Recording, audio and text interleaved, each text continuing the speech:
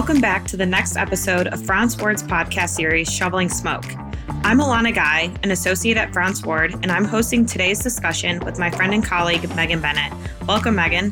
Hi, Alana. Thanks so much for having me today. Of course. All right, before we dive in, here's a little background on Megan.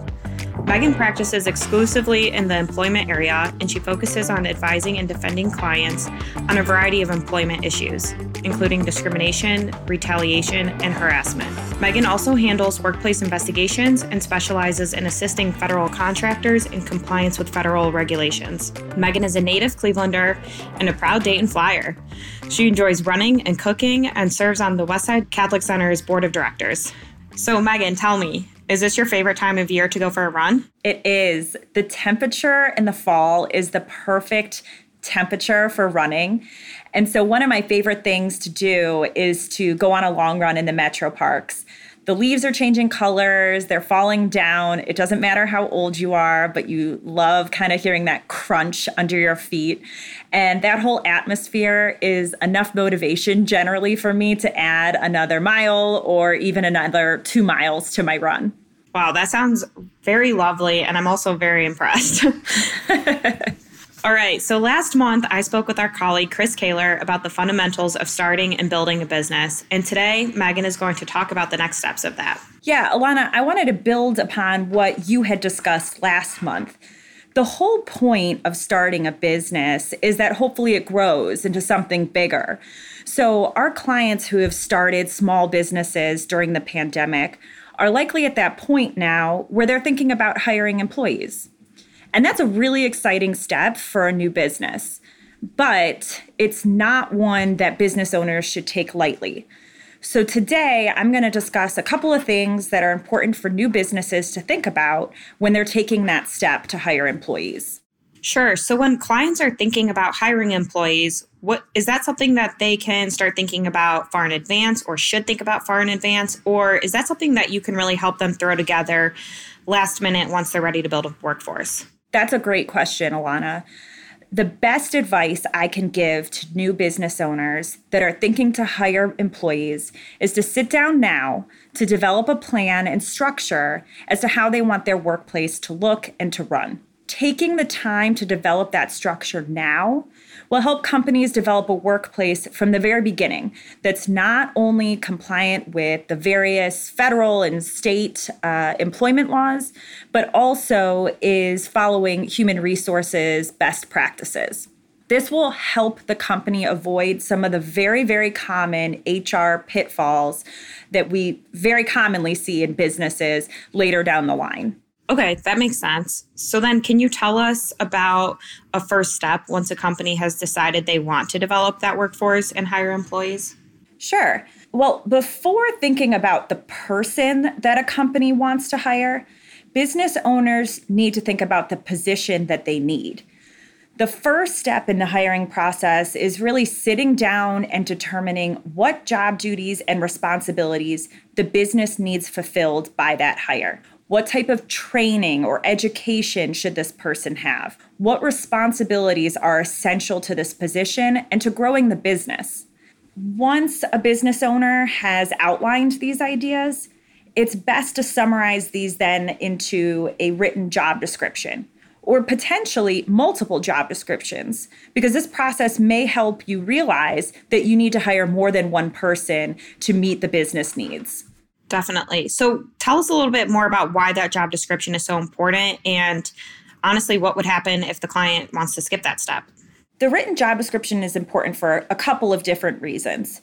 First, it can ensure that a business owner is hiring the best candidate for the position because the job description outlines exactly what a successful candidate should have experience-wise, as well as what types of job duties he or she should be able to perform.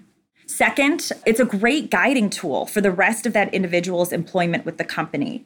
So for example, the job description establishes a written set of expectations for that employee. This not only gives the employee accountability, but it also can be used by a manager to assess employee performance. Clients, oftentimes when I'm talking to them, they already know who they want to bring in. They want to involve someone specific in their business. And so what would your advice be to those clients who already have people in mind that they want to involve in their business. You're right, Alana. That does happen a lot with a lot of new business owners. But in that situation, I caution business owners to not skip the original steps that I just discussed. Take the time, establish the job duties and the parameters of the position and what you need that person to do to develop your business. Hiring an employee, especially a friend or a family member, which I see a lot of in emerging new businesses, without establishing those clear expectations is likely going to lead to performance issues and other workplace or even personal conflicts. That makes a lot of sense. So hypothetically, let's say a client does not take your advice and develop a job description. They skip that step. And what's the type of risk that they're opening themselves up to? Well, let me be pretty clear. There's no law that says you have to have a job description, but they can be very helpful in limiting legal risk. So, for example, let's take the Americans with Disabilities Act.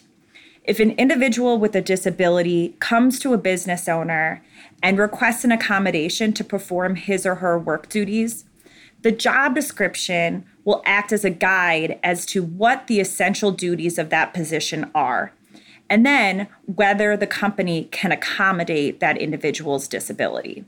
Job descriptions can also be very helpful in determining whether an employee should be classified as either exempt or non-exempt from the minimum wage and overtime pay requirements under the FLSA, the Fair Labor Standards Act.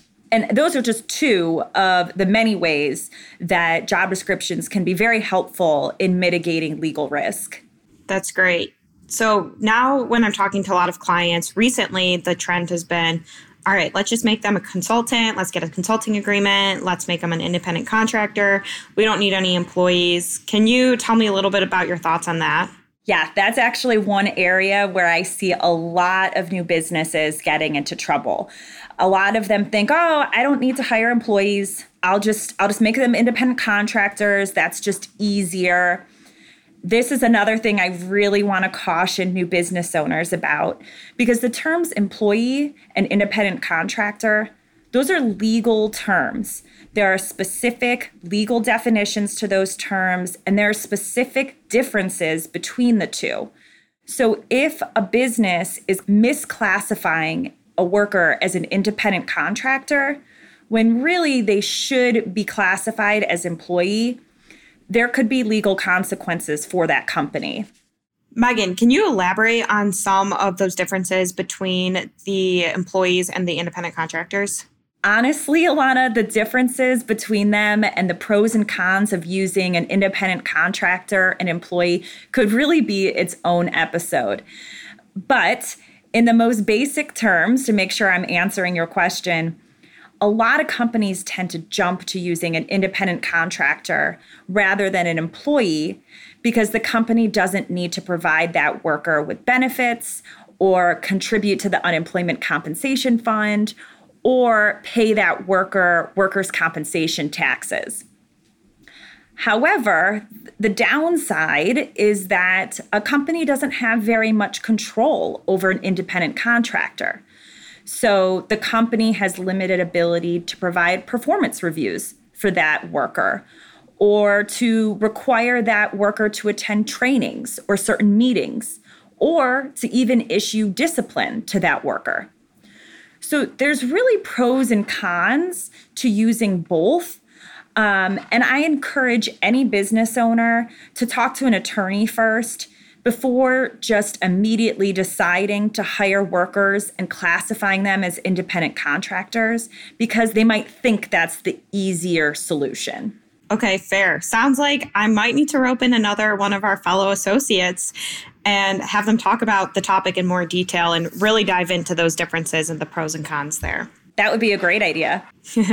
We'll see about that one. All right. So we have the job description. We've decided whether or not the worker is going to be an employee or an independent contractor. What's the next building block that the business should be taking? So the last big piece is creating policies that govern your employees and your workplace. Oftentimes, small businesses start with a very loose, casual atmosphere with no policies or procedures in place. And that may work now, but once the company grows, lack of consistency, different treatment amongst employees, these types of situations can lead to bigger problems, such as allegations of unfair treatment, or even worse, allegations of discrimination. So I suggest starting with that structure now and developing workplace policies from the very beginning. That makes so much sense, Megan. I mean, so often we hear about companies in the news when they're dealing with a harassment or discrimination scandal, and then they're having to face the dreaded court of public opinion. So definitely sounds like this is a way to try to avoid that. And to avoid it, what are some of the policies that are most important for a business to have in place? The most critical piece is developing strong anti-discrimination and anti-harassment policies. Legally, in Ohio, employers are not covered under the employment discrimination statutes until they have at least 4 employees. However, this is one of those instances, you hit the nail on the head with the court of public opinion. This is the time when you want to look at the practical side of things rather than just the legal side of things. Do you really want to be running a company that doesn't have a strong policy against harassment and discrimination in the workplace? Probably not. So I encourage new businesses to start from the beginning with building a workplace culture where discrimination and harassment are not tolerated. In addition to anti-discrimination, anti-harassment policies, other important policies to include are attendance, conduct, and discipline policies, as well as some type of practice or procedure for evaluating employee performance. I've said it a couple of times now, but I really want to hammer this home. Developing a structure to a new workplace is key to running a legally compliant business. I'm happy to help any new business with developing that structure by either drafting an employee handbook or answering any other questions that I can. Okay, so to conclude, we have first figure out what your company needs for it to be successful, and then develop job descriptions to help you get there. Secondly, talk to your lawyer about whether to classify your workers as employees or independent contractors. And third, get your policies in place for the company that you want to grow into. Megan, thank you so much for taking the time to chat today. Thanks for having me, Alana. Okay, that's it for this episode. Thanks for joining us, and we look forward to our next discussion. Shoveling Smoke is a production of Evergreen Podcasts. Our producer and audio engineer is Sean Rule Hoffman. Thanks for listening.